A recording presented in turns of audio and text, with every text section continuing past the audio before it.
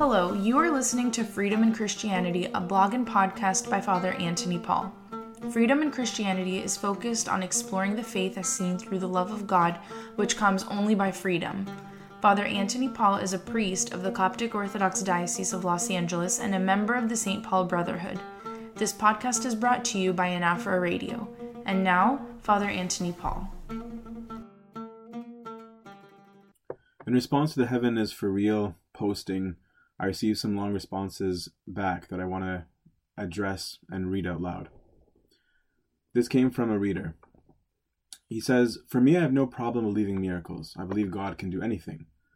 Though in my effort to be as wise as a serpent, I think I disbelieve in miracles that may be true. I found myself doing this a lot after the departure of the late Pope Shenouda III. Every day my mother was sharing another miracle she heard with me, and I would nod and smile while thinking, I wonder who made this one up. The film you reference is another example of where I get more skeptical and probably disqualify miracles that may be true. It's not that I think God can't bring someone to heaven and reveal to him the kingdom of God. I just don't think he would want to. So I tend not to believe in these divine revelation type miracles. Why would God bring someone to heaven only to send them back to earth? It seems kind of cruel. What person, having seen the things that are inexplicable and beyond comprehension, could A, not rather want to die and beg God to let him stay in heaven, and B, return to earth and describe these things? Moreover, the persons in the Bible that God did allow to see the kingdom are authors of the Bible. Since the revelation has been complete, what reason would God have for bringing someone to heaven only to send him back again? Personally, I kind of think it is better when trying to discern true miracles and false ones to err on the side of caution. I know we're all afraid of being considered as having weak faith because we don't believe, but maybe I'm wrong. It's a difficult line to walk. Perhaps the closer we are to God, the more we will know it is truly from him. I hope you can parse out some coherent thoughts from this post and share your response. Pray for me." My response is this. I was raised, and I think this is right, to err always on the side of caution as well. I was also taught, and I believe this to be true, that God would never be upset with us for disbelieving a true miracle, but that we could run into problems in our lives if we chase after a false one. I also firmly believe that our faith cannot be based on miracles. I know, and have witnessed many times, the devil can make supernatural events and work so-called miracles, and also that the Antichrist, when he comes, will do signs and wonders greater than our Lord Christ. Sometimes people are so intent on something being a miracle that they call it that when really it was not. In all of this, I think we are in agreement. I'm definitely not advocating believing every miracle no matter what. Where I take issue here is your reasoning. It is one thing for me to elect not to believe in something for the sake of my salvation and to avoid running after false signs. It's another to say that something simply does not make sense based on my own feelings and thoughts. If the latter is being said because something is clearly wrong or has wrong doctrines, okay, great. But one of the questions that I asked was, am I rejecting it because of the consequences of being true, and is it because of my own understanding or lack of understanding? The miracle can challenge me on whether or not this is compatible with the faith, and you have to examine yourself, are you in the faith? Is what is happening actually contrary to the Church Universal and traditions we received, or is it against your own personal understanding? In the case of the former, easy answer, Mr. Wise Serpent. In the case of the latter, you must challenge yourself even if no matter what you want to refuse the miracle, which is not unwise either. I wanted to avoid discussing whether or not I think the story in this film is true or not, but I will deal specifically with what you said. You asked the question of why would God want to, then said that it's kind of cruel. Well, you have to ask yourself, is that against our faith and theology as a churches, or is that your opinion? If it is the former, you should shun it immediately. In your analysis, though, that it's cruel and undesirable, I would suggest that St. Paul saw heaven and came back.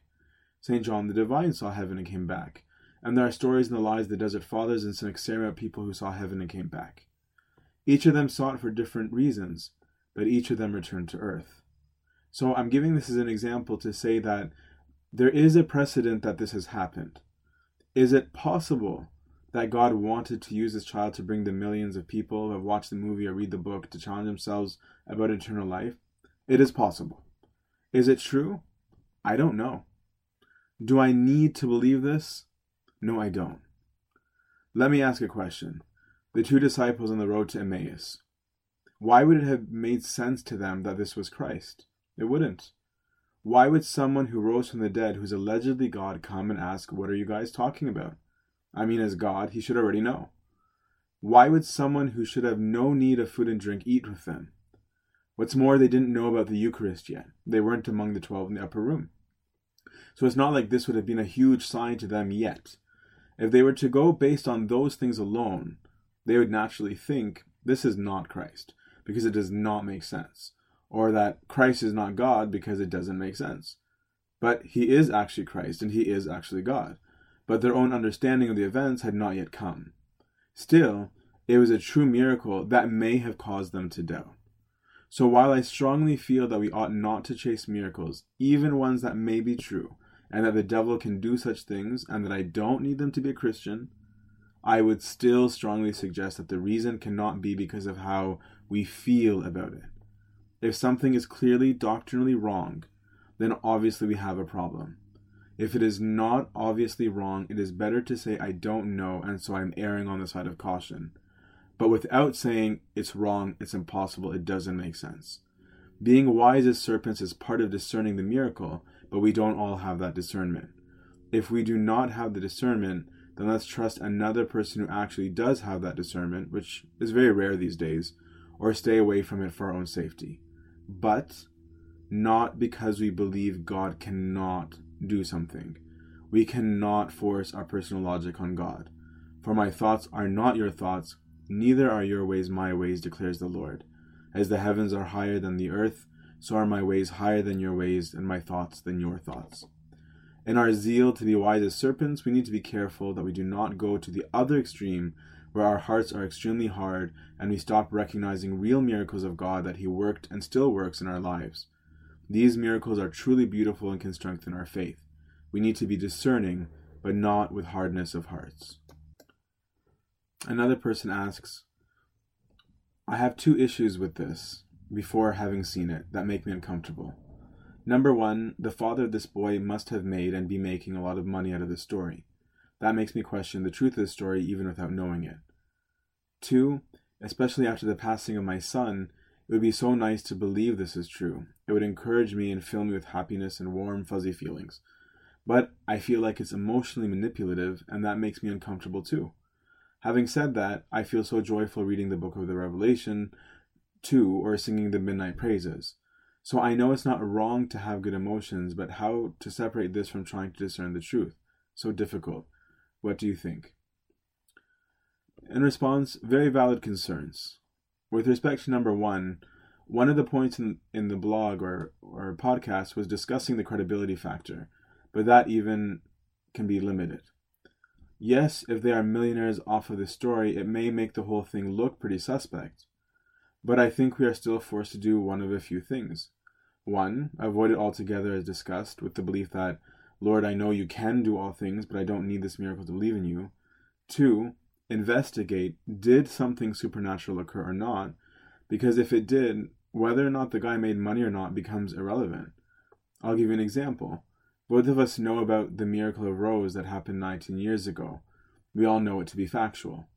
Could I not today publish this story in a book and make lots of money off of it? I could even be corrupt. But it wouldn't change that the miracle really did happen. It just shows that miracles don't always change the character of people. The person who receives the miracle has a responsibility to react to God's grace in a healthy way. We also don't know if he made lots of money, what he actually did with it. The movie was pretty honest about the church being financially motivated, and that it was one of the reasons why they wanted the man to actually be silent about the miracle. So again, I'm not trying to prove or disprove this particular miracle, but I'm just saying that unless for the sake of peace of mind we are avoiding the miracle altogether, without a hard heart, then the more important question is it absolutely true that an event happened? With respect to number two, as you said, emotions are not wrong. They are, however, simply not everything. God created emotions, the problems that we develop and condition our emotions over time, so we cannot always trust them. I'm not totally grasping, though, why this story is emotionally manipulative. Even if the people are lying, then they're being manipulative in every respect, not just emotionally. If it is true, then I do not see it as manipulative. If it is true, they are simply telling people what happened. Discerning the truth is hard. As discussed, few people have discernment these days, and I certainly don't claim to have it myself. In my limited knowledge, the things that would be needed to discern are, Is it in accordance with the teachings that we received from Christ and the apostles? Is it verifiable that this happened? For example, did only the parents ever witness anything but not anyone else?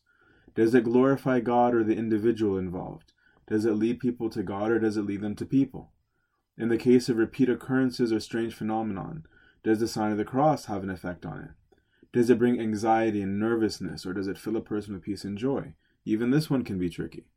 On a very small scale, sometimes the question of why is important, but it's limited because we can't always know why God chose to give grace. The Fathers teach us this. I'm sure there's more, but that's all I got off the top of my head. I'm not sure if I answered sufficiently. Feel free to say that I haven't and message back.